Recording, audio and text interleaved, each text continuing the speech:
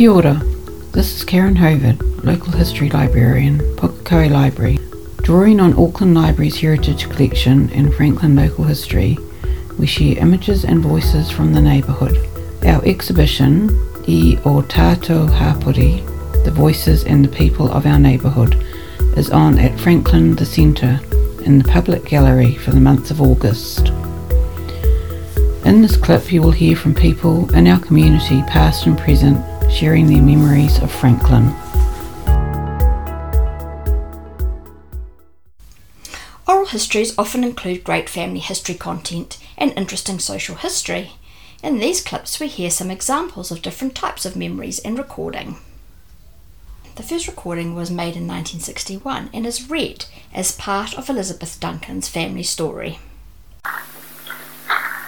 Mr. and Mrs. John Fawcett and Sarah Cranston, my father and mother, were married on August the 18th, 1864 in Enniskillen, County Fermanagh, North Ireland. Father was aged 20 and mother 17 and left Queenstown for New Zealand with a lot of other immigrants by the sailing ship Ganges on the 14th of November 1864 and arrived in Auckland on February the 14th, 1865, 92 days after they left. They had a miserable voyage out here. Quite a few children died of measles and whooping cough, and also some adults. And the weather was rough some of the way, and sometimes they were becalmed. They landed somewhere about Shortland Street in Auckland. A lot of land has been reclaimed since then. They settled at the Queen's Redoubt for a while and then moved to their first home in Pukekohe, where Bledisloe Park now is. Susan Carpenter sat down recently with her elderly mother to record some family stories and her mother's experience of growing up in Pukekohe. In this clip we hear a lovely recollection of time spent with Nana in town and going to the milk bar in Newmarket in the late 1940s. Anyway, getting back to your Nana, so what memories do you have of her? Did you and your older sister Mavis spend time with her in her home when Granda was alive, or when your granddad was alive, or more after he died? Because she was 15 years, was it, or 10 years without him at the end? Yes. 10 years. Yes. Well, Mavis and I would go and stay there sometimes in the school holidays, and Nana didn't have a car, so we would walk up the big steep hill at Middleton Road and up to the Newmarket Township, and Nana took us to the movies and we saw Shirley Temple in the movie, and being country children we'd never seen anything like it and we were amazed and just absolutely loved it. And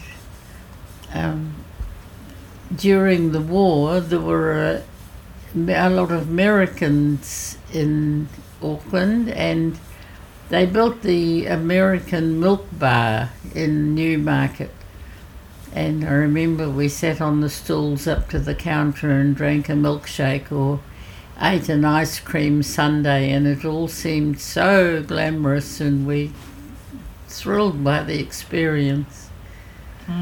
So she was alive in the war years, wasn't she? And yes. So you would have spent that time. And did she also come out to the farm after Grandad died and stay? Yes, she often stayed with us on the farm. But when she was in Auckland, we used to have to hang the dark blanket up over the window at night so that no light would show in case the enemy planes came over and bombed the city.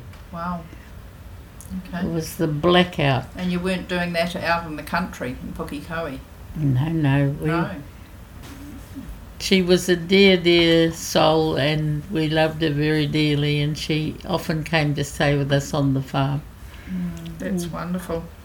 So when you were married 6 years later, when you were 20, she was of course no longer alive, but Auntie Kate, tell me the story about her sister Catherine, yes, who came to the farm in her place to support the bride-to-be. Tell me the story of that.